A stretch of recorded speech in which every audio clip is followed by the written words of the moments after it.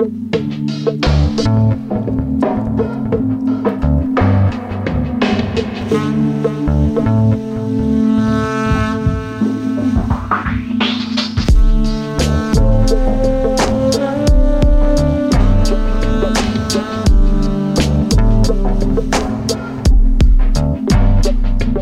is Lisa DeLay, and you are listening to the Spark My Muse podcast.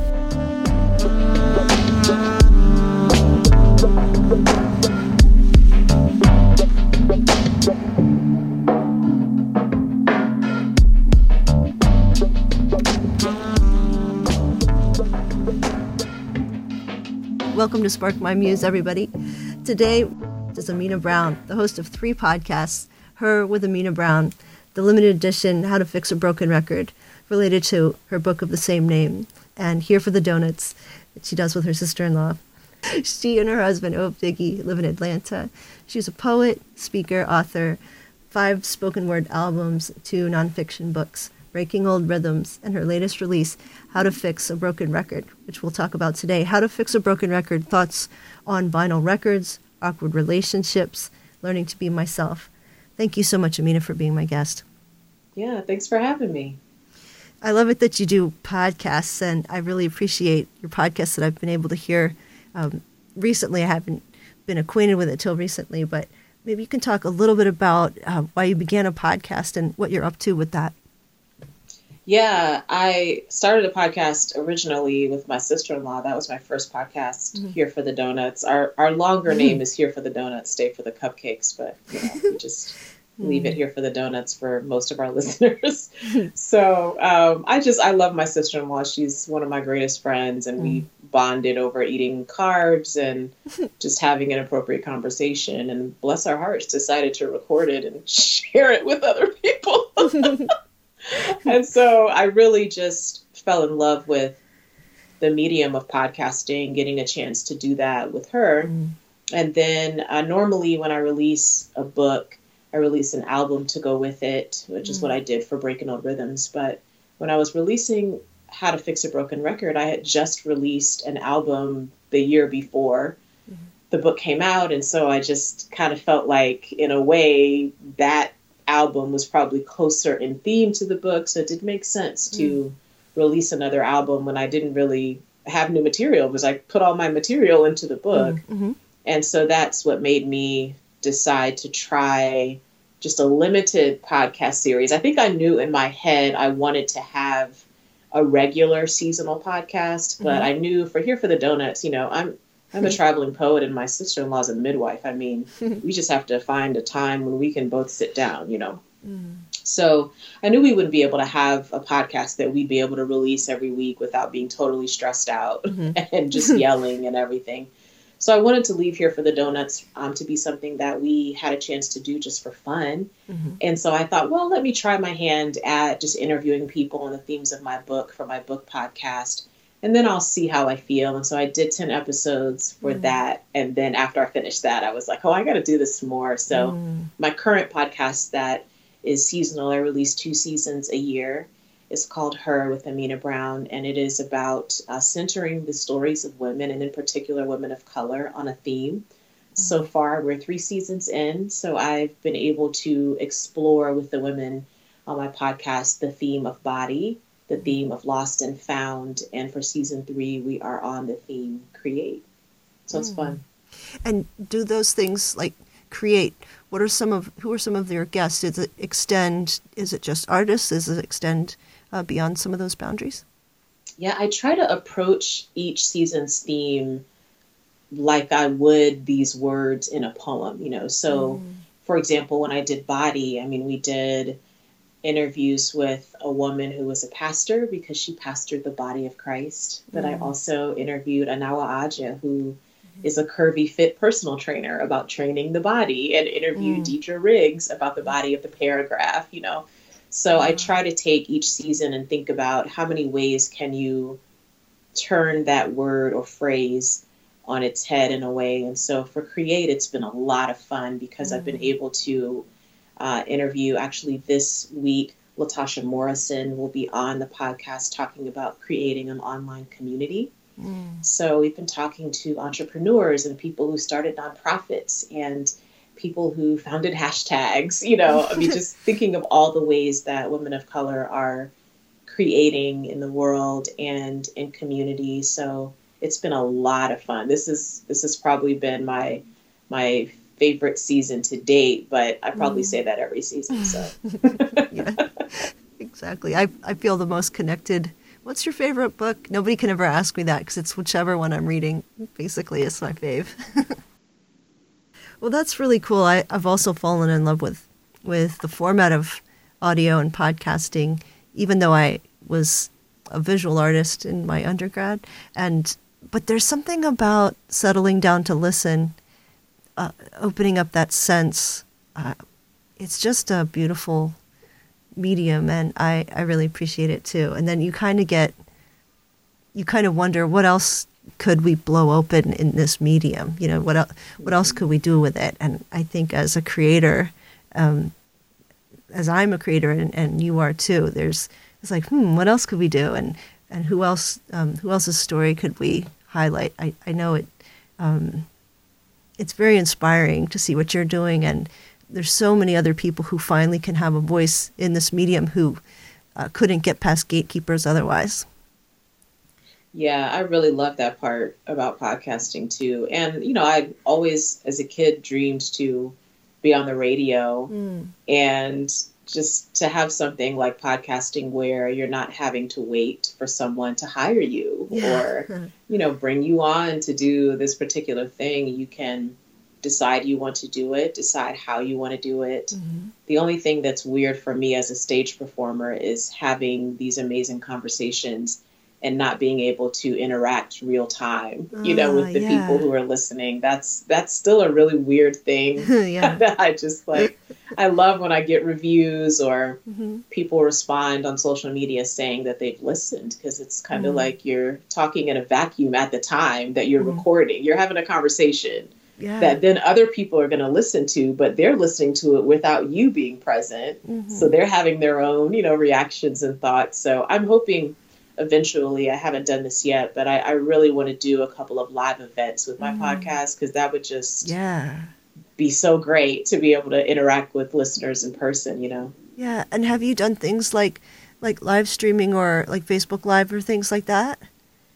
I haven't done that with the podcast yet because, as you know, it's like, it is really like being in production when you're recording for a season. I mean, I'm doing mine seasonally for that reason, because I don't think I could do just a podcast that had to come out every week. I think I'd be so stressed. So it's sort of like I have to enter production mode of like, okay, this season I'm trying to, explore this theme and who are we looking for? And who do we want to approach? And of course, like having to come up with, normally I'm trying to land between 10 and 12 solid episodes. I'm probably going to be more than that this season. Oh, wow. So I really need to request like 20 interviews, because some of those people are just going to say no or are not going to respond because they're like, I don't know you. I don't know who you are or why I should say yes to this. So it's a lot of like curating that goes along with it that just takes my energy. Right. And so I never get to the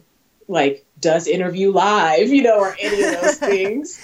So I'm hoping here in Atlanta, there are a couple of people here locally that I wasn't able to get on previous seasons that I wanted to. And I'm hoping to maybe do sort of a panel style discussion, a little different from the format of the podcast usually. Just maybe me and 3 or 4 other women of color talking on a topic. So we'll see, Lisa, but I got to get past production of season 3. Yeah, exactly. Yeah. Well, I've done a couple of them where I released it as a podcast later, but some people got to see it, live if they were sponsors or if whatever, it was a course or something like that.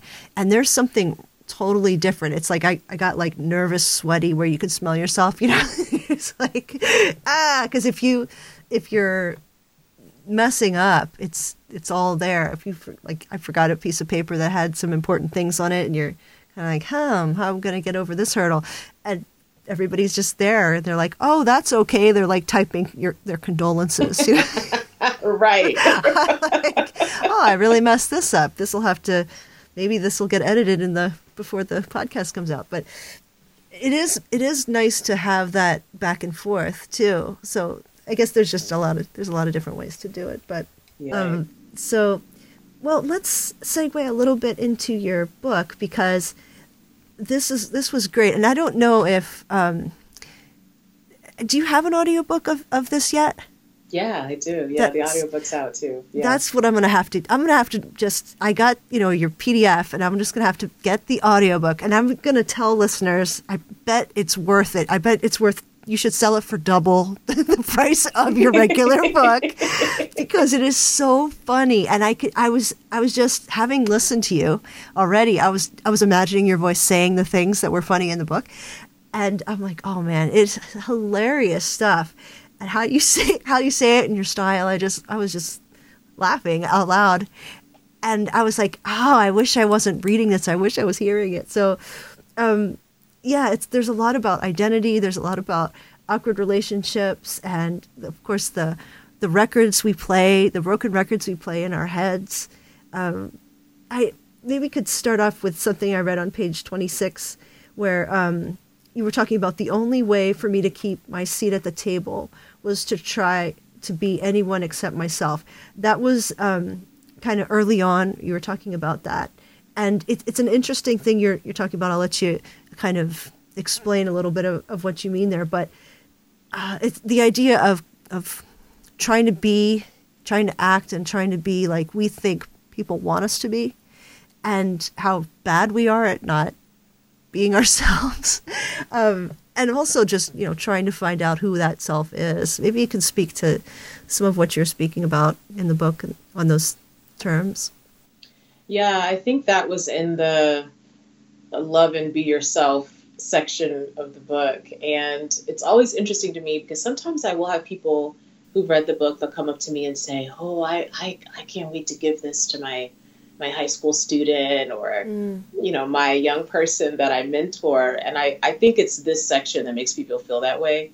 I always am cautioning them, like, if you haven't read the rest of the book, do that before you give this to someone who's 14 years old. I don't know that it's for kids, but I think what I was trying to explore in that section was this idea that we experience a lot of those early lessons of insecurities and of feeling uncertain about ourselves and who we are, and to say that we carry a lot of that into adulthood. It's not like 18 years old or 25 years old becomes this shut door on the things that we were told directly or indirectly about who we are or who we think we're supposed to be.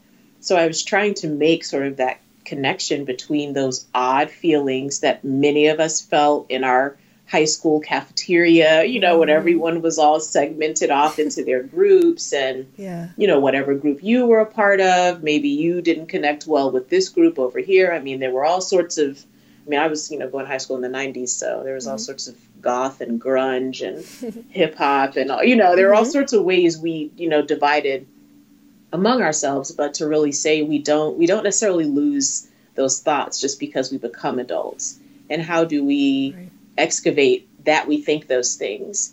And how do we uproot some of that thinking so that we can broaden our view from whatever we deem to be like the cool kids table? And like, what is that? And does it really exist? And even when it does exist, when we finally get our coveted seat at the table, is it what we wanted?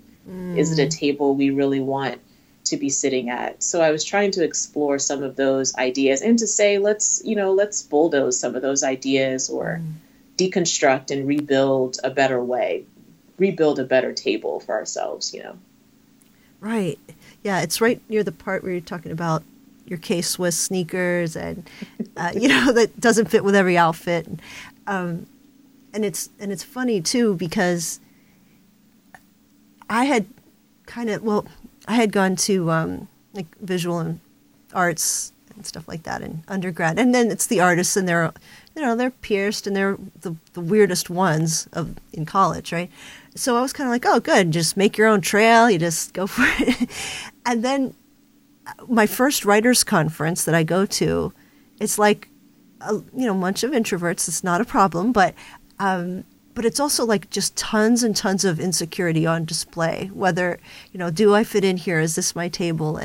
And it was like, it felt like being in high school again. And I was like, so everybody still wants to be at the cool kid table and no one can figure out which table that is, because what I was noticing is what people were assuming was the cool kid table was just the table of writers who had kind of made it, but they weren't sure when that was going to get taken away either, Mm-hmm. Right. It's like no one's feeling super secure. Right. No one. I was like, we're adults though. Like we have the passwords, we have the codes. Don't we have the codes to this adulthood thing? And then at some point we got it. I don't know. I guess I was just thinking, like, I thought it was going to get easier. I thought this part got easier, where we go, we don't need a cool kid table. Everybody can be their own self. But those core wounds, I was reading a book that was talking about Thomas Keating, Father Thomas Keating's work on the 3 core wounds that we try to fix with our happiness projects, our fulfillment projects. And there's the safety and security, the esteem and affection core wound, that second one, and then the power and control. And I was kind of like, oh, you're just supposed to have one? Because right. I've got all 3 of those.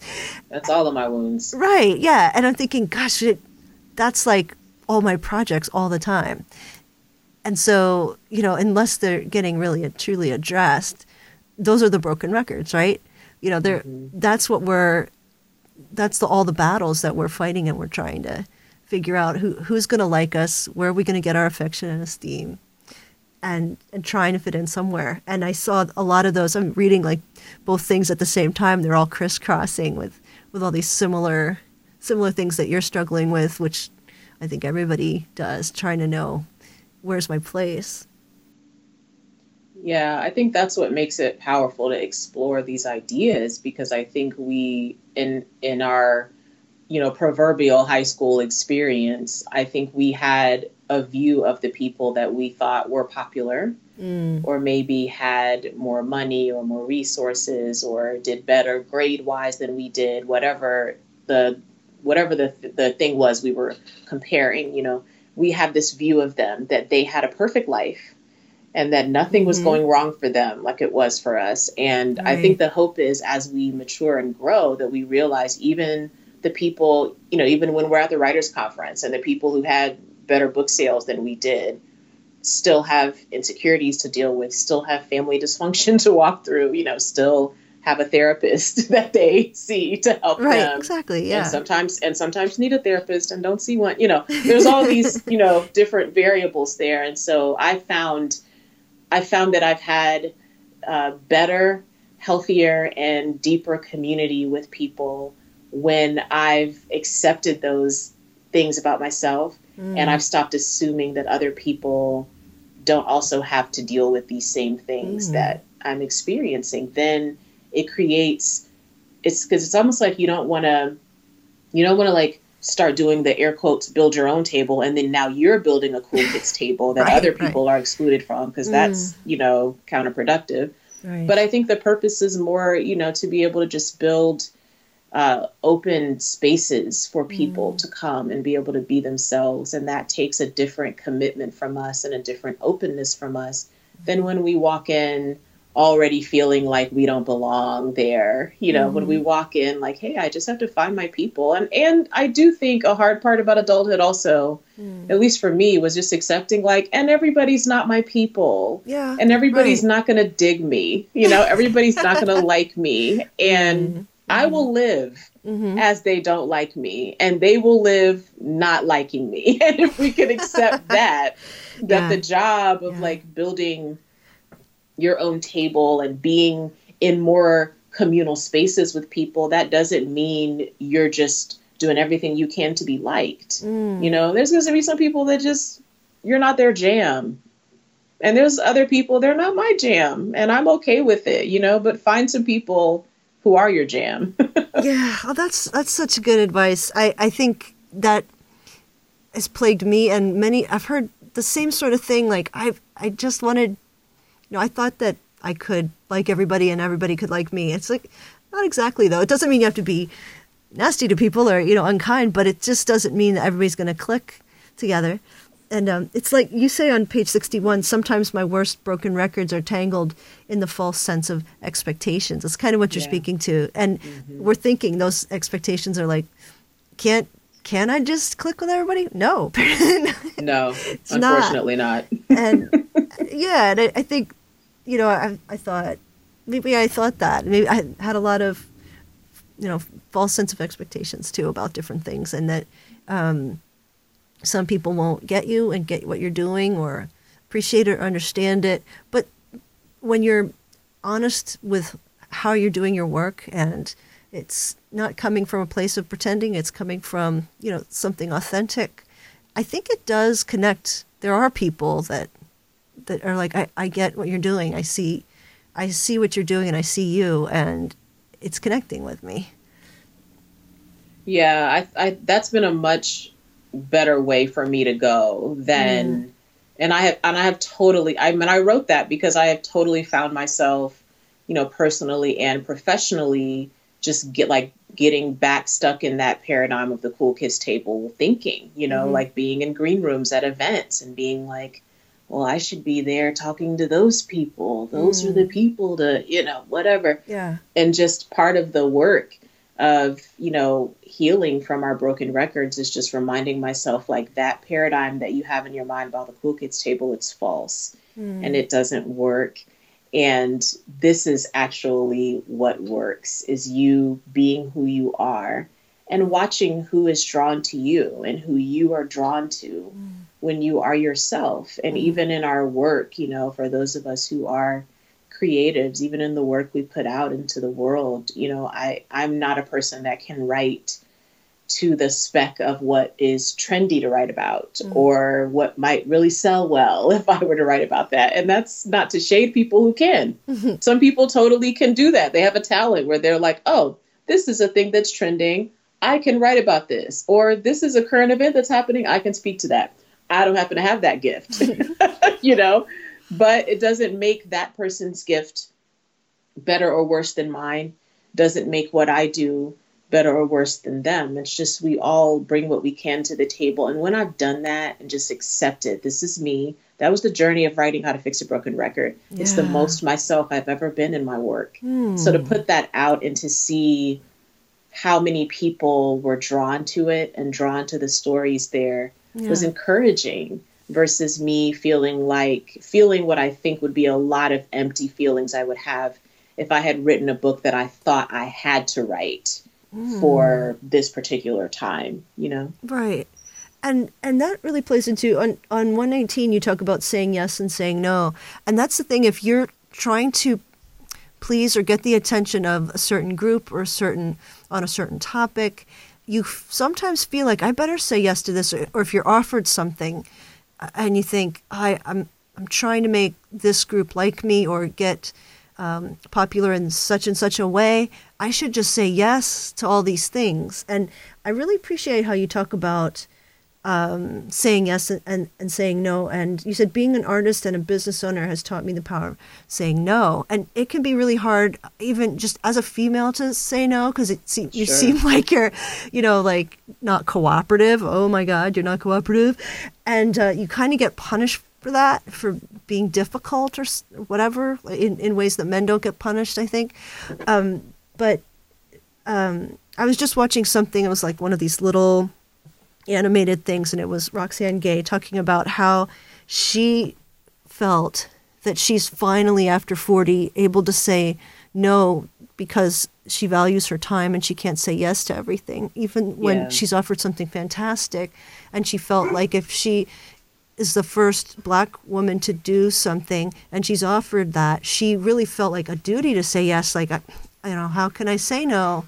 And sometimes people won't take no from her, and they'll keep asking and asking, and they won't take no for an answer. And then she has felt guilty about it. And she's finally like, no, no is important. No is important for me to learn how to say. And I finally am okay saying it because people won't respect it unless you're really serious about it. You're the only one who can have a real boundary. Other people won't really know where that is. And so you have to decide what you're going to say no to. It's just interesting when you don't have a lot of people offering you things, and then when you do, you say yes to everything. Yes.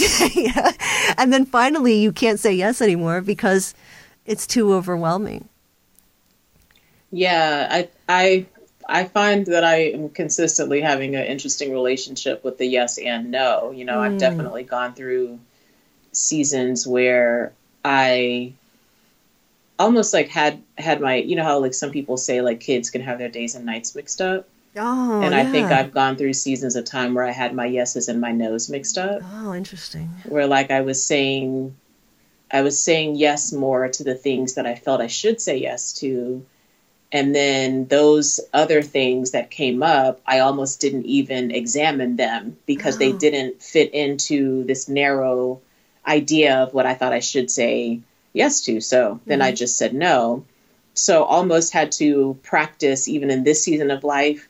I'm in a little bit of a, you know, Shonda Rhimes year of yes experience of life, but I'm just like having to switch that whole thing. So I went through a period of time towards the end of 2018 where I just felt really prompted to start like canceling things. Wow. And I never do that, but not so much like if I had agreed to do a speaking engagement or something like that, but just really looking at what were the things I'd committed to and what's realistic for me to keep up of these commitments. And I really pared down. I canceled most things.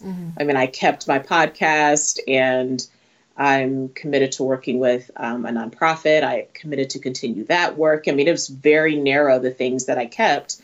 But what I found in having a period of time where I said a lot of massive no's to things, then when 2019 came in, some other really cool opportunities came that I think in my busyness of having said yes to things I don't have to do, I wouldn't have even had time to say yes to the things that were maybe going to put me more on a path of exploring something creatively or take me down a road that I really want my career or my calling to go in this direction.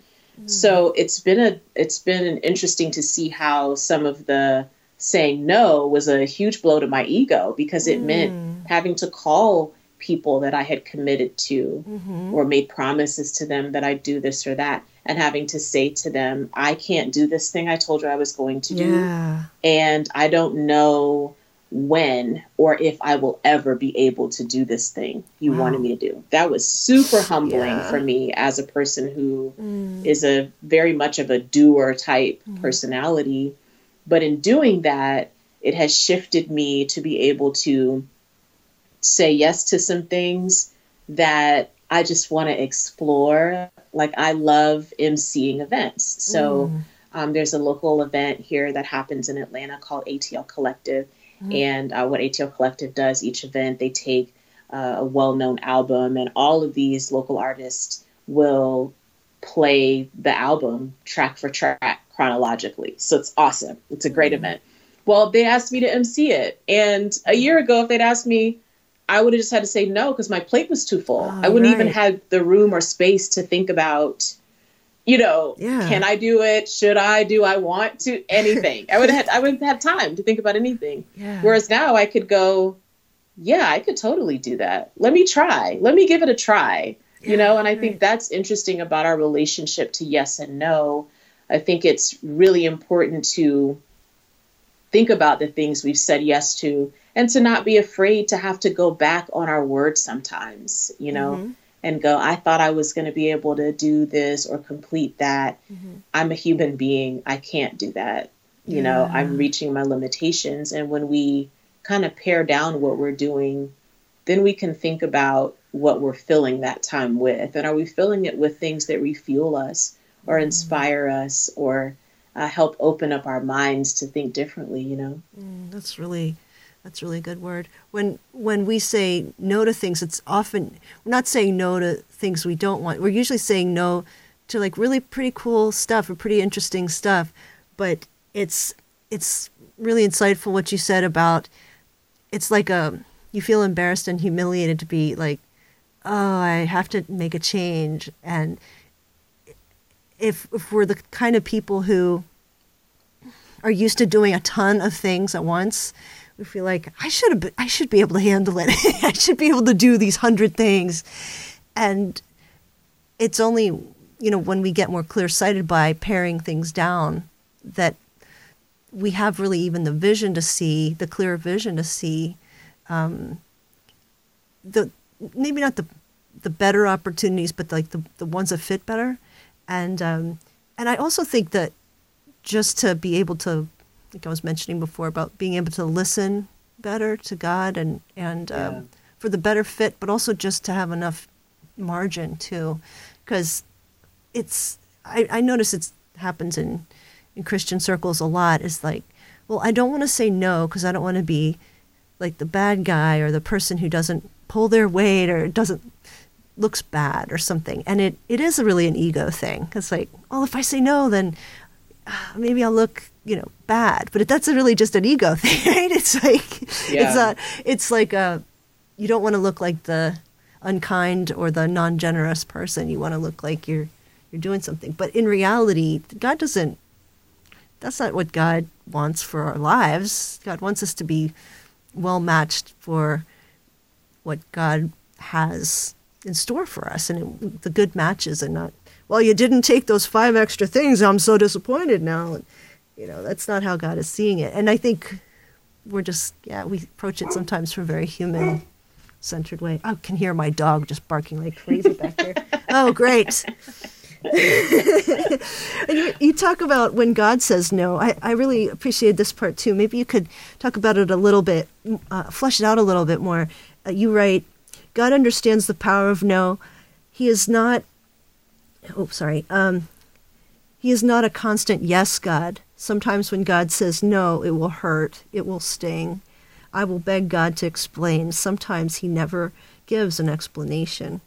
And you write, practice saying no. What could you say about when God doesn't give an explanation? How does that work out in your life, and what do you make of that? Man, it makes me so mad. I get mad every time. I get mad and frustrated. But I think a part of it, even to your earlier point, I think some of I think what plays a big role in that is our perception of God. And for those of us who are in a Christian context, our perception of Jesus, and I think sometimes we have this American capitalist consumer version of Jesus. Yeah. So in our minds, like when we look back through, what we know of the life of Jesus, we're like, well, Jesus was always busy. And, wherever Jesus was, people stop Jesus, and Jesus goes in their house and stops and heals them. And, so like, I think we almost like take Jesus and make this like very strange, Wall Street version of him, where we're like, here's Jesus with his, Birkenstocks and briefcase or whatever. And Jesus is there just so busy, looks at Rolex. Oh, you need healing. There you are. Let's go to Galilee, disciples, busy, right. And I think we just, to our, I won't say to our credit, but to give ourselves grace, some of it is our lack of understanding of the time in which Jesus lived. We are putting the rhythms of what we're watching Jesus do in our Americanness for those of us who are American. And we're not really going back to look at the text and its historical place and what was the rhythm of that time and of the community. And if we look at Jesus that way and see the rhythm of Jesus's life, I mean, Jesus could have done, 11,000 more human things, while he was walking earth. Like he could have gone on like a world tour And he didn't, Yeah. he really stayed to these particular certain areas to interact with these particular people. And he was taking time to have dinner with people that offended religious people. And he was taking time to stop and talk to children. And, there were some ways that Jesus handled time that I think sometimes in our Americanness, we like are telling that story in a way that it wasn't meant. And then we're using that to put pressure on ourselves and others about what we ought to be doing, or, what it should look like for us to, walk out our Christian faith. And if we really look at Jesus and look at the rhythms of God,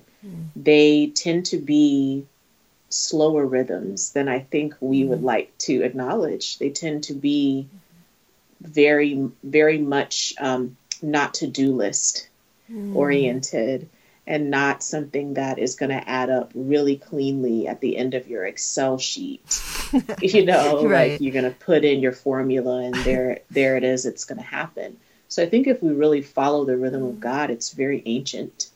It is not, God is eternal, so God can be in an ancient way and be in our modern time. But I think God really lets us reflect on ancient rhythms as well, and how we can see them even in our modernity, So I think when I think about, God saying no, obviously I hate it because I want to control God. I want God to do, I want God to do the things I say. I want to pray to God and sort of, in a way that sometimes people, in the sitcom world, how the relationship to the wife or husband or the mother father is viewed. And in a lot of sitcoms, it's like the mother or the wife is always sort of putting seeds into the mind of the husband to really get the things done that she wants to get done, that sort of sitcom stereotype. And I totally view God that way some of the time, that I'm like, well, if I pray this, I hope I'm laying the groundwork with you to just like do the things I'm saying. Maybe God will. I thought of it myself, actually. It wasn't even a hint. It was something God thought up on his own without me hinting. Yeah. He'll be fooled. So I think that that's a part of the tension of that, that God is, that it's not God's job, or that it is not God's nature to just do what we say, or to bring about the things that we want. And that sometimes we want something, and however our life works out, we don't get whatever that thing is. And sometimes we have asked for something and it shows up in a completely different way than we asked or expected.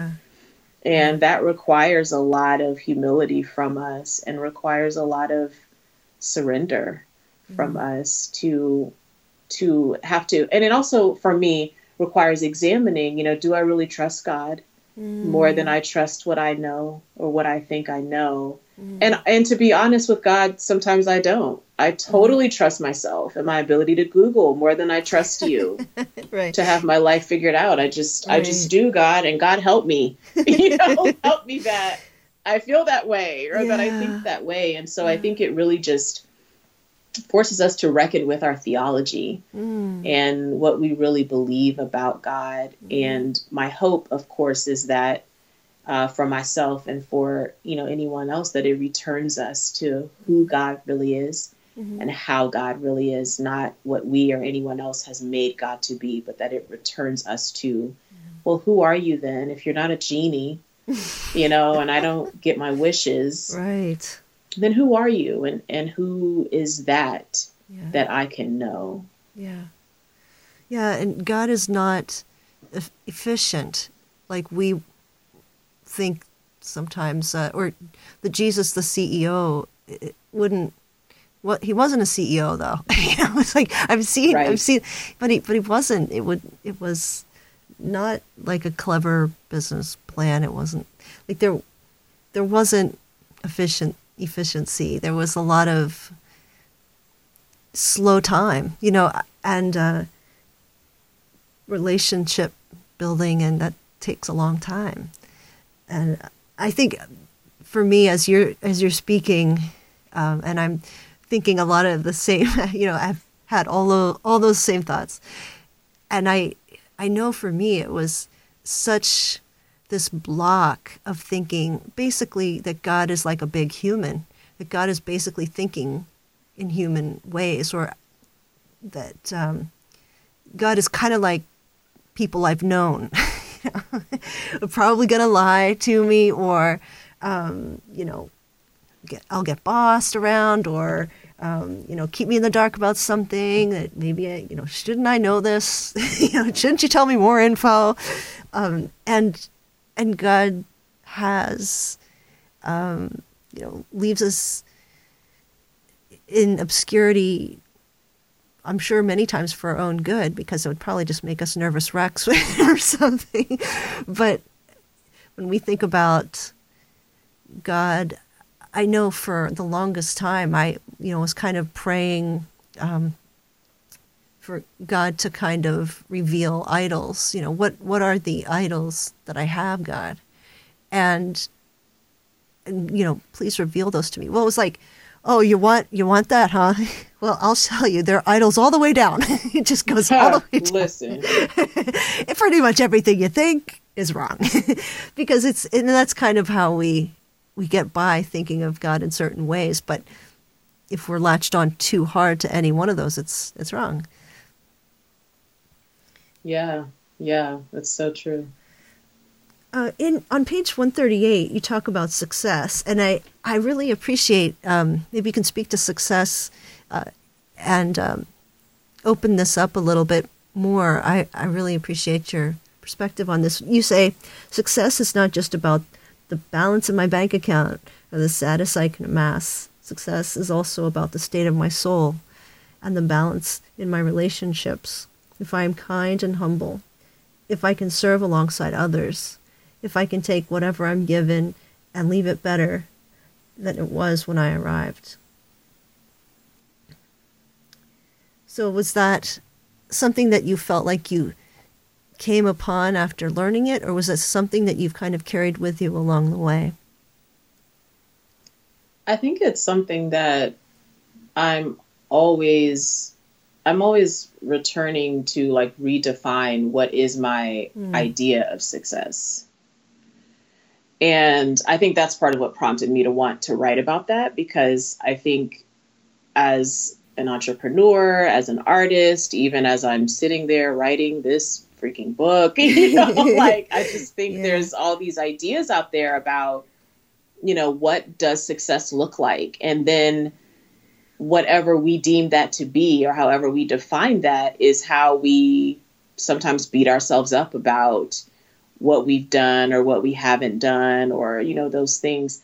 So I am always returning to, like, what does success look like to me? Because I want to know what that is, like, holistically, not just as far as what the numbers might be, right? What I make every year, or how many books I sell, or how many events I performed at that year, but holistically, what does it look like for my life to succeed? Really, like, to ask myself those questions. And I'm always returning to that. And I think it's an important question for all of us to ask ourselves, because everybody has different definitions of that, and that's important to know too. It's like everybody has different things that they need to be able to go to sleep peacefully at night, and I can't judge what another person needs to do in order to have peace, in their home, in their life, or however that works. So I like to really think about that word success, and instead of letting it be something that becomes this bar that I raise so high I can't reach it, for me to really think about holistically, what do I want? What makes, almost like, success to me really is more so like, what does fulfillment or meaning look like in life? And that does sometimes, include money and like how much money or resource or numbers. Yeah. It does sometimes include that, Mm-hmm. but it also includes my relationships, and it includes how I'm doing as a Mm. whole person. Right. It includes a lot of other things, and to make sure that when I'm defining that, I'm not losing one to gain the other thing, that I'm not losing my health to gain these good numbers over here, or that I'm not losing peace in order to gain whatever I think people would perceive as success if they were to look at me externally. So, I'm a poet. I ruminate. So I ruminate Right. over that word all the time. Well, was there something that you thought was success that turned out to not be? I think working in corporate America, I thought was going to feel like success to me. Yeah. And I discovered for me, it wasn't, that it wasn't satisfying. And it was working in corporate America that made me discover that I had an entrepreneur inside.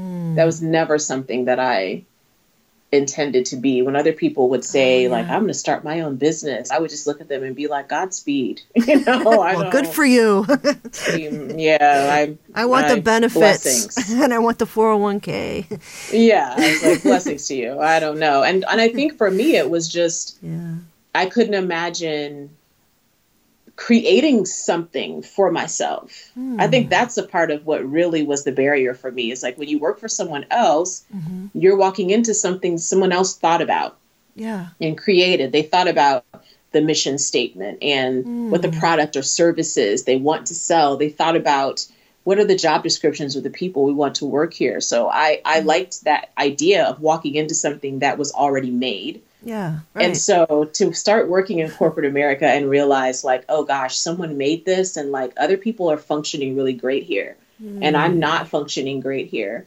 I actually might be best working in a thing that I build myself.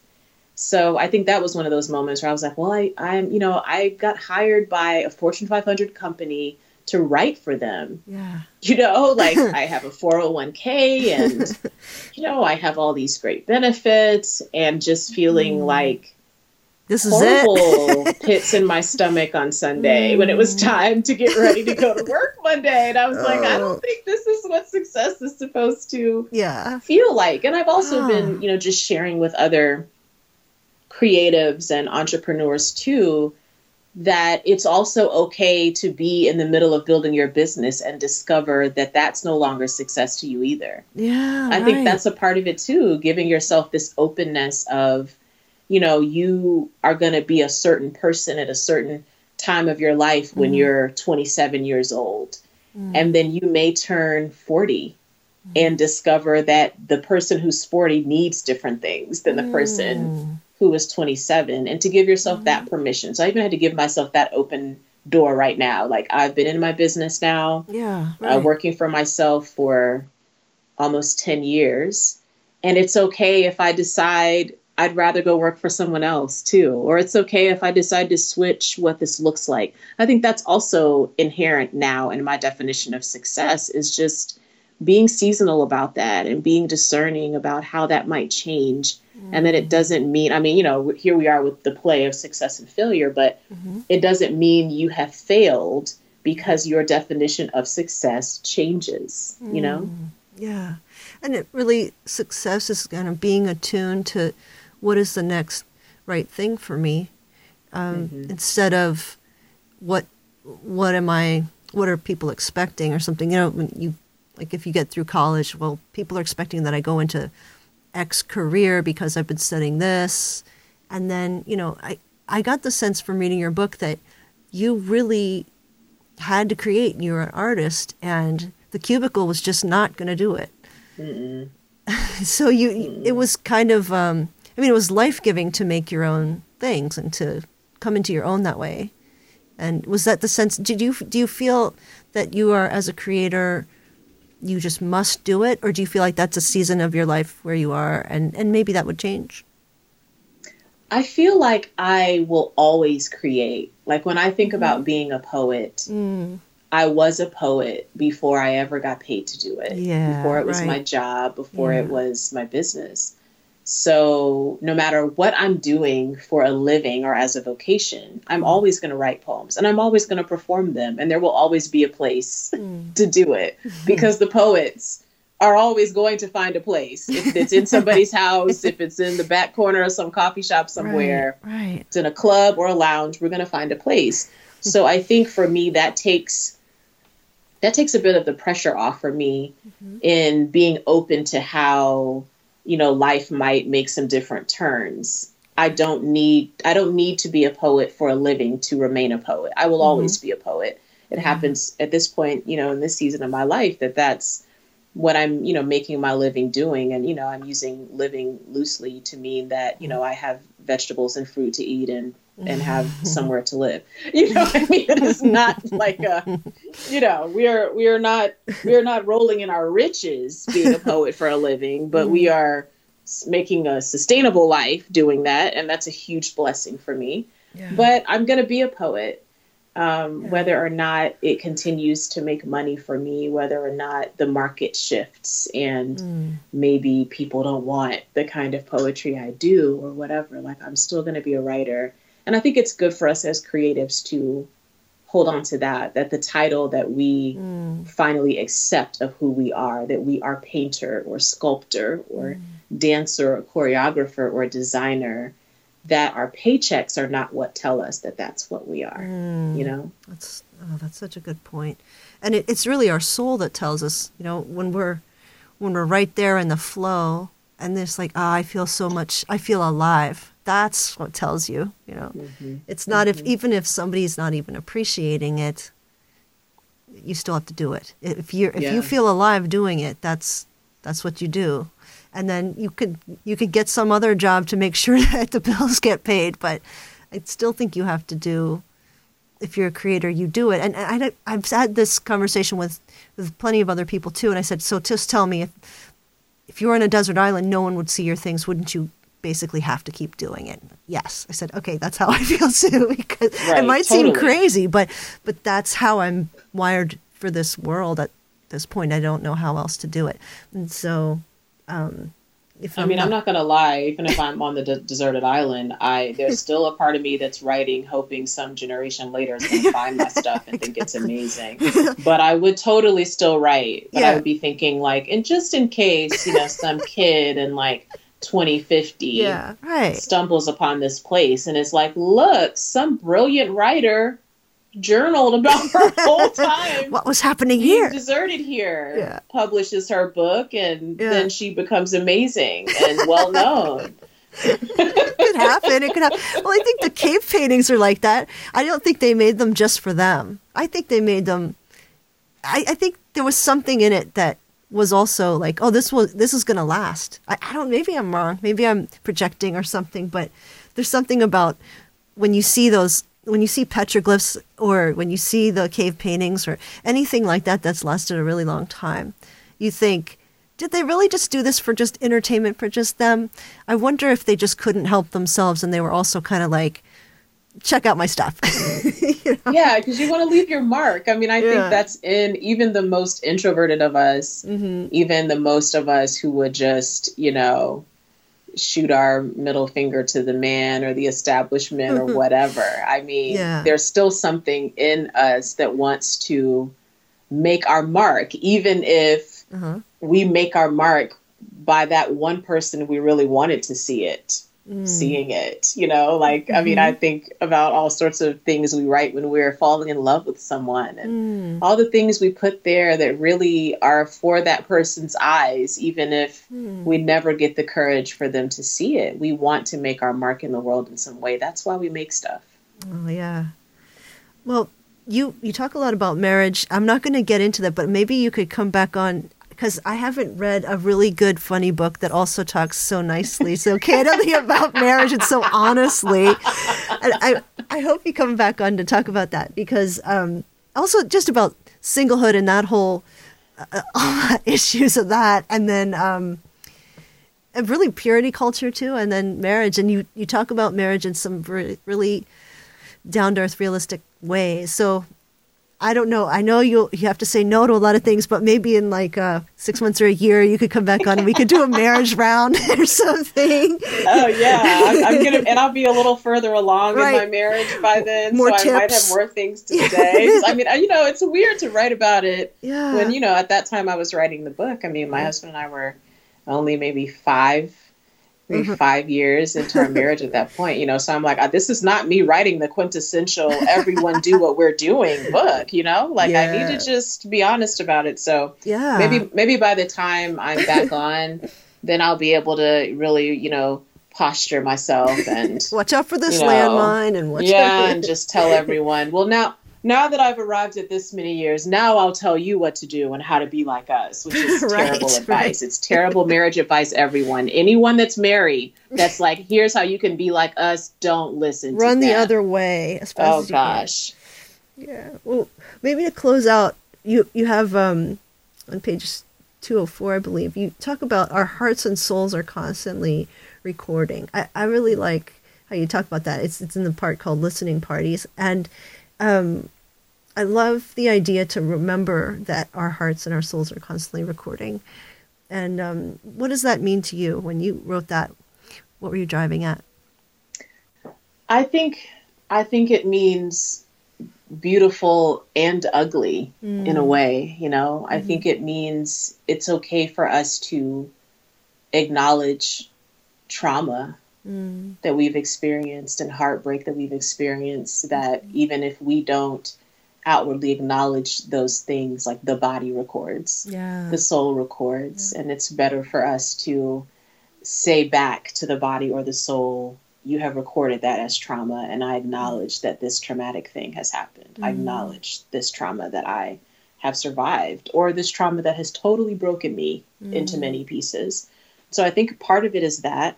But I think the other part of it, too, is acknowledging that we are recording many beautiful and ordinary things. And some days we remember to stop and acknowledge them. And some days we don't, and they just all accumulate until some other day comes that we start thinking about our journey and factoring all those things. I mean, the people who loved us really well and the places we lived that made us feel at home, that when we return to that place, even if we don't live there anymore, we still feel like home, There's all those beautiful things that our eyes and bodies and souls are recording that are great songs for us to revisit. Is there anything else that you would like to mention, or are you working on another book, or anything you'd like to point my listeners to make sure they don't miss? Or any last words of wisdom? Oh, gosh. I am not working on another book, everyone. So be thankful. Everyone be glad. Boo. Boo. I am taking a break from book writing, at least from nonfiction book writing, so that I can live my life. And then I might have some things to write. But I'm just I wrote How to Fix a Broken Record, and then I was like, whoo, tapped out. Needs a break. Oh, my Took a lot out. So, well, you covered a ton of things. Man. You really did. I was like, oh, dear. So I was like, I just had to tell everyone on my team, I was like, there's not going to be a book for a while, everybody. Give me a minute. But I will say one of the things I'm working on that I'm wanting to release 2019, I have never released a full-length book of poetry. Oh, wow. Cool. So that is actually on the agenda for 2019, which is much easier than working on a nonfiction book, everyone, because the poems are already written, which is great. So there'll be some poems that people have obviously heard and been able to engage with in my shows and things. And there'll be some poems people haven't seen, because some of them are things I never performed, but I've just written, and I just keep a file of all these things. So I'm really looking forward to that. And obviously looking forward to continue working on my podcast, Her with Amena Brown. Just it's really important to me in my personal life and professionally to, as much as I can, center the voices of women of color. Women of color are leading us and are building and creating so many amazing things. And I want people to know their names and know the work they're doing. And I want them to be able to tell their stories in their own voice, to share whatever they want to share, to keep the parts to themselves they want to keep to themselves, just for all of us as women of color to continue to have that kind of autonomy. So that's what I'm working on. That's wonderful. I'm very excited about the poetry too. So I'll be keeping my eyes peeled. And that reminds me, who are some of your favorite poets that you've been appreciating recently? Or just some that you really... Oh, man. I know, that's a toughie, but... It's like, how many thousands of poets do I or love? just like in the recently, or just really inspirational ones for you. Morgan Parker. Mm. I love her. I feel like I'm gonna butcher the title of her book, but I feel like the title of her book is "There Are More Beautiful Things Than Beyonce," which is a bold title, but I'm here for it. And I loved the poems in there. My sister, I think she let me borrow the book, and I still haven't given it back. Bless my heart. And I have to say, a book that I always keep in my library, I actually have 2 copies because I'm never going to give anyone a copy to borrow or have, is Ntozake Shange's For Color Girls, who I've considered suicide when the rainbow is enough. Is still one of my favorite works. I love to reread it. I always want to have a copy in my library, and I'm never going to let anyone borrow it. They have to sit here in my house and read it. That's it. It'll have a barcode and beep, beep, beep. Oh, yeah, no, back it up. You're trying to get out of the house with that. No, it's a no for me. Oh, that's awesome. Well, I will let you go. I won't take up your whole afternoon here, but this has been so lovely, and I'm very grateful for your time. Yes, thank you so much for having me.